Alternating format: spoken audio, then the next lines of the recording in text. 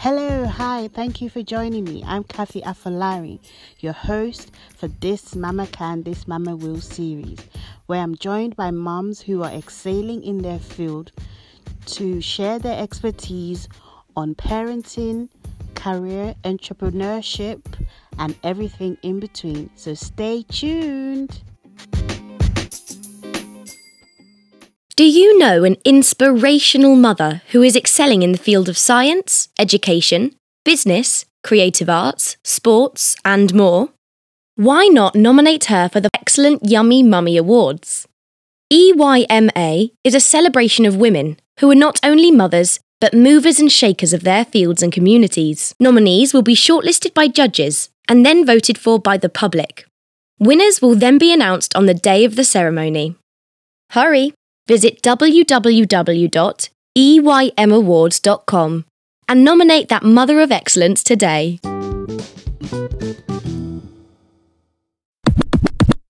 Today, I am super excited to have the incredible, the exemplary Celestina Oniye Thomas with me. She's a UK-based mother of two, a qualified and practicing psychotherapist, coach, and motivational speaker. She's also the author of The Art of Disciplining with Love. She and her team won Excellent Yummy Mummy Awards, Mom-Owned Business of the Year 2020. I am super excited to have you on, Celestina. Welcome. Thank you for having me. Wow. Okay. So our topic for today is maternal mental health and its impact on parenting. So who better to have on than you? Awesome. Okay. Can't wait. I know you're very passionate about emotionally conscious parenting. Yes. And your book, in fact, is primarily about that, The Art of Disciplining with Love. What does it mean to be an emotionally conscious parent? It means you're aware of what you do and why you do what you do. It means that you're willing to deal with your own past and what has caused you pain in order not to pass it on. It means you know that your child is their own independent section of themselves and not an extension of yourself, because a lot of the times, I see parents, they're parenting as, oh, this is what I like, so this is what my child must like, or this is what my child should like, or my child should be. Whereas, being a conscious parent, you know that you are you and your child is them. So that is what being a more conscious parent is. Every time you do something, every time you're disciplining your child, every time you're having a conversation about your child, every time you're buying something for your child, having in mind they are themselves and you are you. That is what being conscious parent is. Perfect. So they're not an extension of you. They're individual person, basically. Absolutely. Okay. From you. It might be from your body. There might be, you just raising them, because some people they're foster Guardians, parents, yeah. or they're adopted parents, or they had a surrogate that carried their own child, or you could have carried your own child yourself. But just to be aware that they are themselves, and you are you.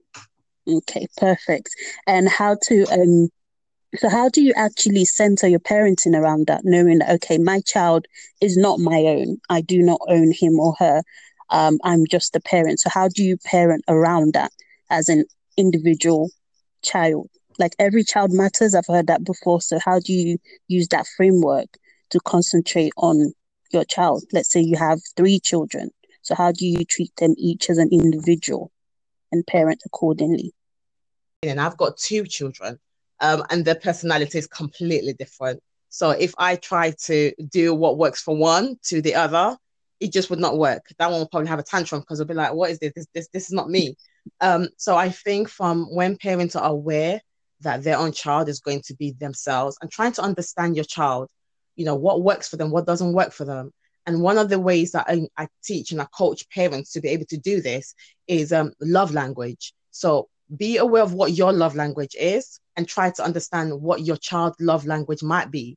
So the example that I can give is, for example, when I was growing up, my stepmom's love language was gift. So she assumed that that was all our love language. So if she offended us, she would buy us a gift. If she did something wrong, instead of apologizing, she would buy us a gift. Whereas, as you may know, love language, there's 5 different types of love language. And gift is not everyone's love language. Sometimes Exactly. affirmation is. Sometimes, telling your child, well done, that could be, what that child really wants. Or spending time with that child could simply be what love means to that child and what appreciation means to that child. So understanding what works for you is great, but also understanding and trying to understand what works for this child, this specific child. Not, okay, I've realized that my firstborn likes gifts, so that means the rest of them must love gifts. The rest of If them, only it was that simple. exactly. If only we'll get like a little machine and just, Exactly. hand it all out. That's me sorted for the month. Okay. Exactly. Okay. Well, the fact that it's not always like that. Mm. Sometimes it is, often it's not, because they are, even twins are so different. The Mm. personality will be, even being raised in the same home, the way one person will experience the same thing will be completely different. What they observe will be different. What they remember will be different. Definitely. So trying to understand your child's uniqueness, away from yourself, but also still aware of yourself, because again, you can't pour from an empty cup. So, always be aware of yourself and what works for you. But it's absolutely important as parents for us to then look at the spec from the child's point of view. What works for them? What can they see? What are they feeling? What are they interpreting the situation as? And conversation is absolutely important. So don't just assume things. Ask your child, have that open communication with your child so they can tell you and reflect back to you what works and what doesn't work. Mm. You mentioned not pouring from an empty cup, right? Which leads well into my next question, because if a mother is struggling with mental health problems, can they also be an emotionally conscious parent? Absolutely, absolutely. So the way that I explain mental health to people is, it's a spectrum. So there's the up and there's the down. Sometimes you're in the middle, sometimes you're at the end, sometimes you're on top. So the fact that you are struggling mentally does not mean you cannot be conscious for your child. It just means that, as long as you're aware, for example, you're going through menopause, you're going through stress, you're going through anxiety, you're going through depression. As long as you're aware of what you're going through, then you're getting help. So the first step is being aware, isn't it? And the second step is get help. So if you're getting help, and if you're also having that open communication with your child, in the sense of, letting your child know, oh, today mom is a bit tired. Not just, snapping at your child just because you assume your child should just know that you're tired today, but having that conversation with your child. I'm a bit tired today. Mum is a little bit stressed out today. So having that conversation with your children is absolutely important, but getting help is absolutely important as well. So the first step is being aware. The second step is definitely getting help, and then having that communication, that open communication with your child. It's so vital in trying to do the right thing for your child. Mm, that's very true. But what if, the example you gave about snapping at your child and then not just assuming that they would understand that you're tired? What if you've already snapped at the child? Is it okay to go back and say, oh, sorry, mum was really tired and stressed out? Just explaining why after the fact. Absolutely. It's so important to apologize to our children when we have done wrong. I can't even stress that enough. It's so important, because also it's modeling the fact that they matter. And when you're able to apologize to your child, then when they're out there and they're in relationships, friendships, whatever it may be, they know that their emotions and that they matter. And if you, the parent, can apologize to them honestly, sincerely, then they know that they matter, in the sense of, no one deserves to be shouted at. No one deserves to be disrespected.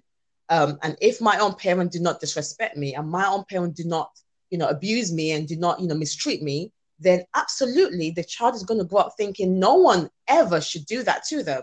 So apologizing even when we do make mistakes, because life is not about being a perfect parent. There's no such thing anyways as perfect parent. Definitely not. Sometimes we'll slip up, sometimes we'll be stressed, sometimes we'll be annoyed, sometimes we'll forget the school letter to sign it, sometimes we'll forget to be in the right place or to buy them the right thing that they wanted. We might forget certain things, we might misdo certain things. And we're always developing as parents as well, aren't we? We're always learning. We're all trying to do better. Well, we should Exactly. always be trying to do Exactly. better. That's the thing. We should. We should be trying. Exactly. Mm-hmm. Should. So to absolutely go back to your child and ask. And another thing I absolutely encourage parents to do as well is have that conversation with their children as, how was mommy today? Was there anything that you felt I could have done better today? I think it's absolutely important to have that conversation with your children at least once a week. Once a Have that week. conversation. I think once My a son week. would love it. He'll be like, this is what you've done. This is what you haven't done. Yeah. But I think it's important. And the thing is, because once they start getting used to it, then they're always prepared to also give you that feedback as well. Okay. And to know that you're not going to lash out at them when they give you that feedback. And sometimes, children are children, aren't they? Yeah. They will be like, yeah, I wanted new trainers, I wanted new Xbox, or I wanted this. So obviously, just be prepared that they might just, take it a little bit far. Exactly. But also, they're human, aren't they? They're mini humans. Try to take advantage of it, but they might try to take advantage of it sometimes. But they will always also be in a place to know that they can always reflect back, could have done better. And we just as parents need to have that relationship with our children where they can come to us, we can go to them, and just have that mutual respect of, I would hear you. I would really try to hear you. And when I don't really hear you, it's okay for you to let me know that, Mom, you didn't really hear what I said. Dad, you didn't really hear what I said. And just let me know as much as possible what I could have done better. Because again, as parents, we're coming from our own baggages and the way we were raised. So there's certain things that we would do that, work perfectly fine for us, but for this particular child that you're raising now, it does not work. But if there's no communication of, let me know, then we're just going to keep doing what we're doing because we just think that worked for us, so it must simply work for this child. So just having that conversation and that relationship is really important. Very true. So it's important for them to have a voice and feel heard. Absolutely. Okay. Absolutely. Sort of like what you mentioned in your book about raising children on love and empathy rather than fear and adrenaline. Absolutely. Because as I'm a Black woman, so the way that I was going to ask you to touch on that, fear and adrenaline for Black children, especially, yeah. So if you can touch a bit on that, how you were raised and. Yeah, definitely, absolutely. The way that I was raised as a Black woman in England, in Britain, it's simply the way that my parents were raised and the way their parents were raised and their parents were raised. And I was raised by my dad. I've mentioned it in my book as well, by my dad and his wife, so my stepmom. And even though she downtoned and downplayed the way that she was raised for us, she would always let us know, you're having it easy. My dad was worse with me. And it's like, we always say that though. I say that to my children, and my parents are not even bad. I'm like, you guys are so lucky. My stepmom used to say that all the time. And she used to tell us the things that her dad used to do. And she would be like, I don't even do half of what they used to, what she went through. So she would be like, you're so lucky. You don't know how lucky you are. And it's like, yeah, but you didn't like it when he did it to you. So why are you doing it? So why are you doing it? Do you find sometimes they feel like it's payback? Like, it happened to me, so it's my turn to do it now as well. So it's fine. Exactly. Which is what I definitely feel, that's why we parent the way we parent, because, it's like, now it's my turn. Because when I was younger, one of the things that, I remember my parents used to do is the remote control be right in front of them. Oh, yeah. And they would call me from upstairs to come and get the remote control that is just in front of them. And I'm like, I could never say to them, just get up. Why can't you just get up? But now I find myself sometimes doing it. I'll call my son from the next room. Oh, can you pick up that remote control? Can you pick up that paper for me? Or, oh, can you find me a pen? And I'm like, I can find my own pen. My pen is in my bag. My bag is just around the... Exactly. But you know what? It happened to me. So just let me give you a little fraction of what it felt like. It happened to me. So I completely get that. I'm not going to lie. There's certain things that I do as well. And I'm like, oh, man, why am I doing that? But again, it's just about just being aware of, it didn't work for me. I didn't like it. So why would I want to then raise another child that I know they're not going to like it, or they're probably, they might like it, they might not. Some children simply like running errands anyway. So, some children Exactly. might like it. Some kids will probably do. I've actually met a few kids that actually love running errands. They're like, what do you need me to do now? And I'm like, it's fine, just sit down. No, no, no. What do you need? Do you need me to do anything else? Do you But some find it children are depends like, on the age as well? Like, I think they reach a certain age, they're like, no, I'm not doing this. I agree. I think when they're around 2, they want to sweep everything, they want to clean everything, they want to Exactly. help you till about 6, and they're like, leave me alone. About 7, no, no, no. Why, The mouth mommy? gets Why do I have to do this? Like, because it keeps the house clean. No, absolutely. I completely agree. I think I digressed a little bit from your no, no, question. it's fine. We'll find a way back to it. So yeah, so raising them with love and empathy. Absolutely. And part of that is definitely, like I mentioned, having that open communication and relationship and respect. Mm, Because growing up, there's something that I've definitely noticed in the Black community mm, where there's lack of respect for the child. It's like, you can speak to the child, but they can't speak back to you. And that can get really confusing for the child as they're growing up, because then they go out there and they're like, this is how I'm treated at home, so I can treat other people like this. And I find that it takes years for the person, male or female, to kind of come out of that, you can't talk to certain people you can't talk to your teacher like this. You can't talk to your friends like this. You can't talk to people out there like this. But I think it's simply because of the way they've been spoken to at home and not having a voice at home. So it's like, I can't have a voice at home, so I'm going to go out there and have my voice. I'm going to mm. go out there. I have to let off this steam somewhere. It has to go somewhere. So definitely trying our best to raise our children in love and having empathy for what they need, and who they are is so important. And, in the Black community, raising children in fear of course, with the spanking, with the shouting, Mm. and, other ethnicity definitely do this. So it's not just a Black community that just spanks. Yes, I was going to What say. Mhm. people do this. Everyone, most people around the world do this. Every ethnicity, most ethnicity around the world do this. But I find in the Black community, what we've internalized it as is it's our culture. Mm.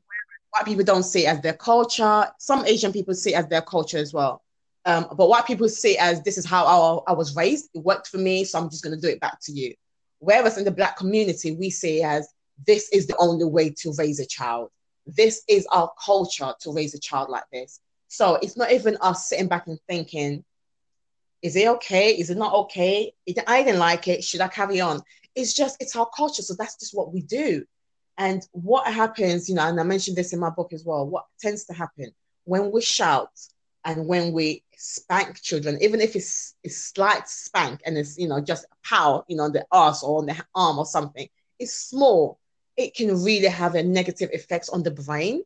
It can also trigger the DNA. I mentioned this in the book as well, because a lot of the time you would find, when they did a study of DNA of Black people, Jewish people, and Asian people and white people, what they found was there was a certain DNA that was dormant, especially in Jewish people and Black people, is dormant. And of course, if we then go back to, why? What is this DNA? What is it about? It's mental health issues. And what is it about this particular DNA? You'll find out that actually the Black people and Jewish people were enslaved for a large amount of centuries.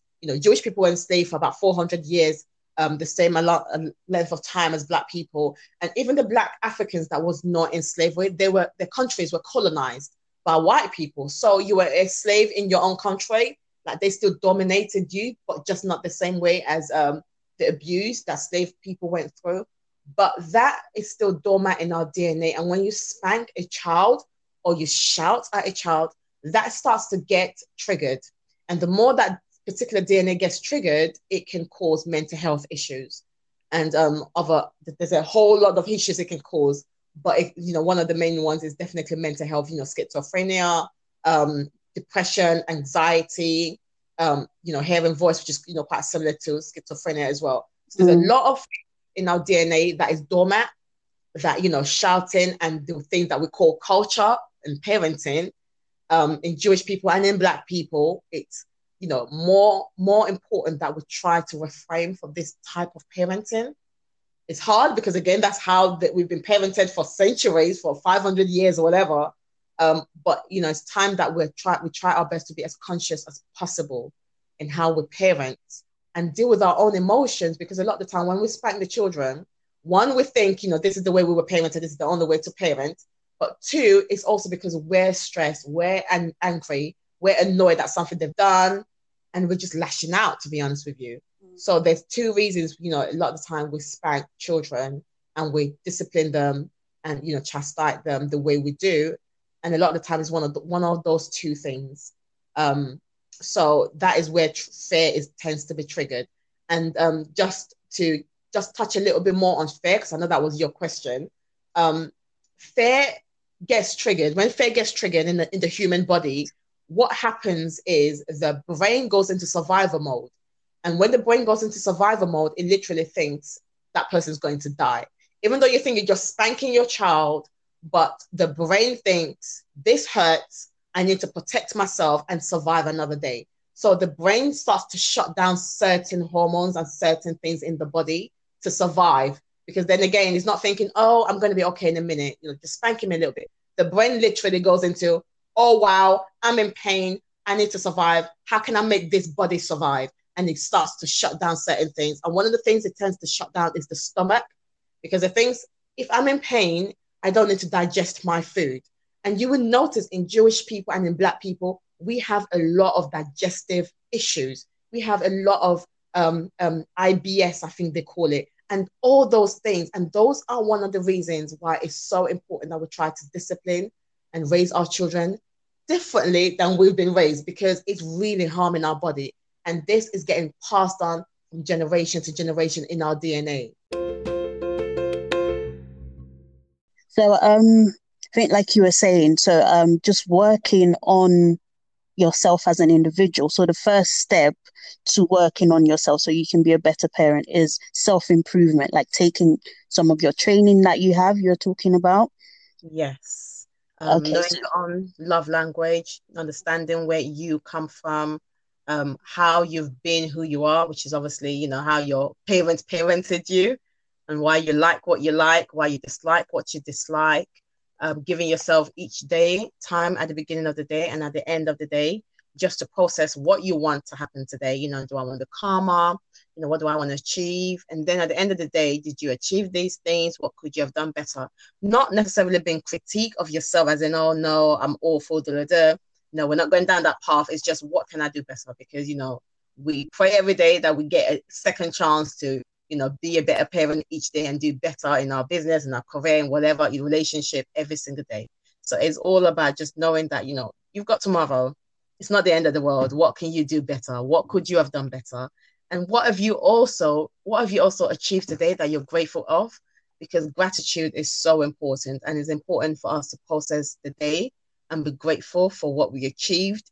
That we're even alive, I made it through today. That in itself is an achievement, to be honest. Yeah, especially these days, with everything that's going on. Absolutely. Absolutely. Okay, so work on yourself by taking inventory of the day. And secondly, maybe did you say maybe just loving on yourself? Did you touch on self-love at all? Or? That is absolutely important. I spoke about gratitude. Yes. But self-love is so important, like I mentioned earlier, which I guess I kind of did touch on it. You can't pour from an empty cup. So, if you can refill your own cup, if you know how to refill your own cup, and that is also part of the love language, isn't it? Because if you know what your love language is, then you will know what you can do for yourself to show love to yourself, to refill yourself, to look after yourself, which is all part of self-care. So if it's the fact that, you're the kind of person that you love affirmations, or you love positive words, then those are the kind of things that you definitely need to make sure you're regularly doing for yourself. You're regularly patting yourself on the back. If, buying yourself gift helps, even if it's just £1 or $1, it's important. Buy yourself something. If it's a journal or a pen that you need to buy yourself, something small. It doesn't have to be expensive and cost you an arm and a leg, but just to kind of say to yourself, well done, you achieved this. Or well done, you survived today, you survived yesterday. So, self-care is so important and is very much linked into, what your love language is. Don't just do what other people do. Some people think self-care is buying yourself things, and that could be their self-care. Some is getting their nails done and their hair done. That could be their self-care. But what is yours? It's all about knowing what yours is and doing it as often as you can to refill your own cup. Perfect. And then filling up your own cup will help you be a better parent or Absolutely. more conscious parent. More conscious parent, yes. Filling in your own cup, being aware of yourself, your past, and what you want to achieve. Showing gratitude towards yourself and those around you will absolutely help you be a more conscious parent. Perfect. In terms of mental health, do you find that in certain communities it's hard for them to discuss the topic? And being more specific in terms of the Black community, Yeah. is it harder for us to discuss mental health, and why is that? Absolutely. It's definitely much harder for the Black community. It used to be hard for the Asian community, but what I've noticed, because I've been a psychotherapist for about 12 years now, what I've noticed in the early years, most of my clients were white children, white parents, white men, white women, mostly women and children. But as the years went on, the men started coming, the white men started coming. And then we started seeing some Black women, but the Black people that were coming through were younger people. And, one of the things that they would definitely express was, my family cannot know I'm here. They would shame me so badly. They would call me weak. They would call me this. So in the Black community and in the Asian community previously, the Asian community in the past 5 years, I am seeing a large amount of Asian people really seeking help and being open about it. I would see parents bringing their children to therapy, which, till today, I don't actually see Black people doing that. I see Asian and white people have been doing it for time. But the Black community, the person will come themselves, or, maybe if it's in a relationship, the husband and wife will come together. But it would not be, my child is having issues in school, so I think I think he needs therapy. That is what Asian people are mostly doing nowadays, and for the past 5 years, to make sure that their children are getting top mark. They're bringing them to therapy to make sure they're mentally okay, to make sure they keep reaching the top mark. So Asian people are doing it for their own reasons, to make sure their children are mentally healthy, so they're achieving greatness.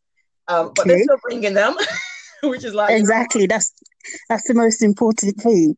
Exactly. But in the Black community, it's shone upon so much of, because we see ourselves as we've overcome so much. What could be going wrong in your life? You got a roof over your head, you got food in your tummy. What is so bad that you're mentally or not okay? So there's all that stigma that's attached to it.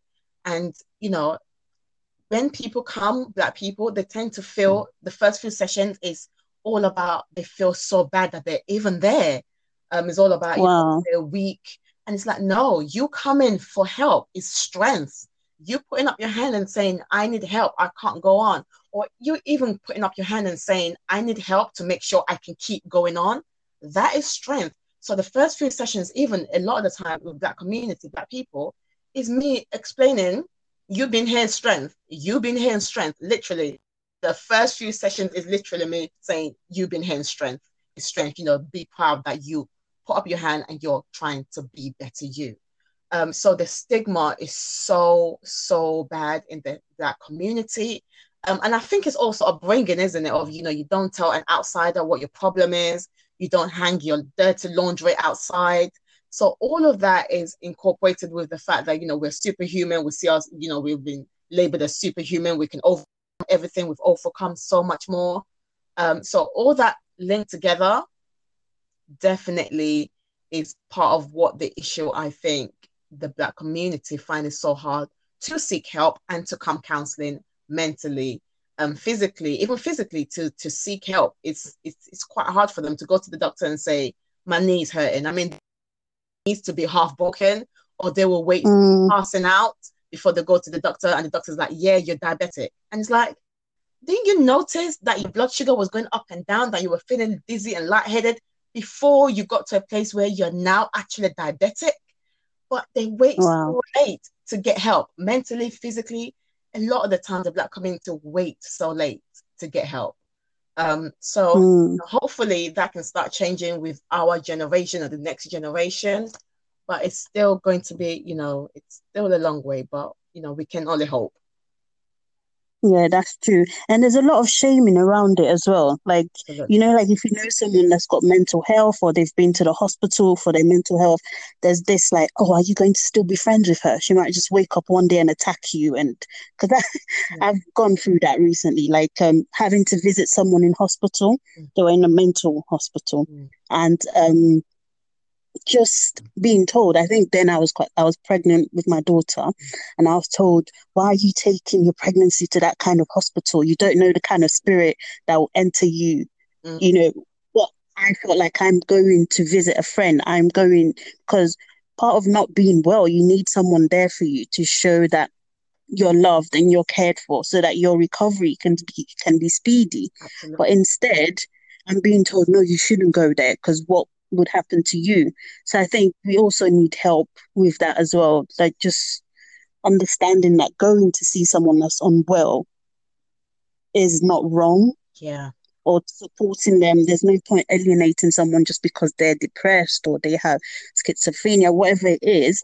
Running away from them is not the solution. Absolutely. And I'm so glad that you actually touched on the spiritual aspect because, oh my goodness, yes, they spiritualize, Black people spiritualize it. And when you're Everything. mentally not okay, there's a demon inside you. There's a spirit following, there's a spirit like leading you to want to hurt yourself or hurt other people. And it's like, you know what? Sometimes what we've been through is enough to turn anyone stressed, to turn anyone to want to give up on life. And I'm not saying it's not spiritual because I know some people be like, no, no, no, it's spirit, it's spirit. I'm not saying it's not spiritual, but I am saying even if it's spiritual and even if you're a spiritual person, do you spiritualize physical health? Do you spiritualize someone with cancer? Do you spiritualize someone with diabetes? Do you spiritualize broken bones? So if those things are not spiritualized, then why is mental health spiritualized? Because Exactly. tumor is inside them, you can't see it, but you can probably take a scan of it. But even with mental health disorders or mental health illnesses, if you take a scan of the person's brain, you can actually see the part that is lacking or the part that is, inflamed or changed or the colors will change. So there is the physical sign as well as the mental sign when someone is mentally unstable and mentally ill or, stress and all those things. So I think my thing to churches, because I think, churches and mosques and they hold the power in actually changing that a lot more than I can try my best. I've done workshops in churches and mosques. And what I always say to them is if you're not spiritualizing physical health, like broken bones and things, if your child fell and they broke the bone, would you say, in Jesus' name, you are healed, get up now? And, call the child stupid and ridiculous for not getting up and weak for not getting up with the fact that the bone is broken? So if that doesn't happen, why is it that when, someone goes through mental trauma or they're mentally unstable or they're mentally, going through certain challenges, you spiritualize it and you just expect them to get up, be okay, and get on with life? So I think what I try to do is try to make it as, clear as possible in that using those two references, because to me, they're absolutely the same thing. And, if we can visit sick people in hospital because they broke a bone or certain things, then Exactly. you can absolutely visit someone who's mentally there because they need help, because they weren't able to do certain things and now the help has been taken out of their hand. And, in regards to Black people and the mental health, one of the things I've definitely noticed from research is the fact that we are more likely to be sectioned than go counseling and get mental health before we're sectioned. Again, it's one of those things of we're waiting too late. We're waiting till, the hospital are having to inject us and section us and give us pill before we're like, oh, wow, I needed mental support. So, there's, statistic, even, overseas, because again, in Africa countries and Caribbean countries, there's really not the mental health again, because of the stigma again. There's statistics to actually show how many people are mentally unstable there.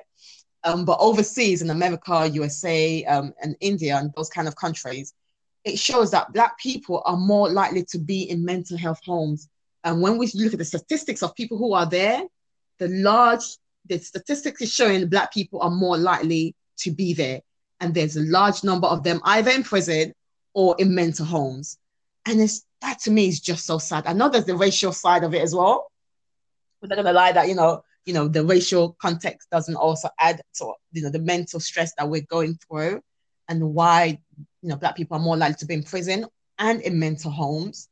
But I think it's time that parents and individuals become start realizing that everyone has a mental health. It's just where on the spectrum of the mental health are you on, and what can you do to make sure you and people around you and your children are mentally stable, to make sure you're mentally going to keep being okay. It's like physical health. We hear from doctors all the time: eat your 5 to 10 fruit and veg a day, do exercise, drink lots of water. But what are we doing to mentally be okay? No one is doing anything. No one, well, hardly anyone is doing anything. And no one is really talking about how you can be mentally okay, but physically okay. Doctors are, making it clear what we can do.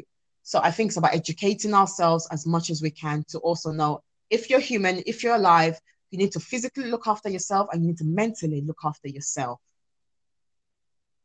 Perfect. I think that just rounds it up, sums it up perfectly. If you're human, you need to physically look after yourself and mentally look after yourself. Absolutely. I mean, your wealth of knowledge and your experience has really helped as well. So, I was going to say, I don't know whether you know of a group called the Motherhood Group. I have heard of that, actually.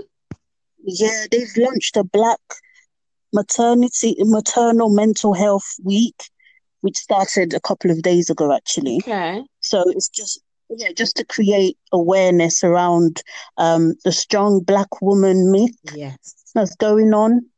Don't know whether you care to touch a bit on that. Absolutely. You have in a roundabout way, but if you can just touch on it a little bit more. Yeah, absolutely. The Black mental health is so important because, again, statistics have shown that, Black people are, Black women are more likely and Black babies are more likely to die. And when we ask for help, a lot of the times, again, because we're superhuman in their mind, we're not really getting the help that we need until, again, it's too late, until, the person is passing out, until, the child's heart is stopping and starting. And all of this is a massive cause for concern. But I think if we're mentally looking after ourselves and if we're mentally able to advocate for ourselves, it will be so, because we have to, because when we're speaking to doctors, they're like, no, there's nothing wrong with you. You're fine.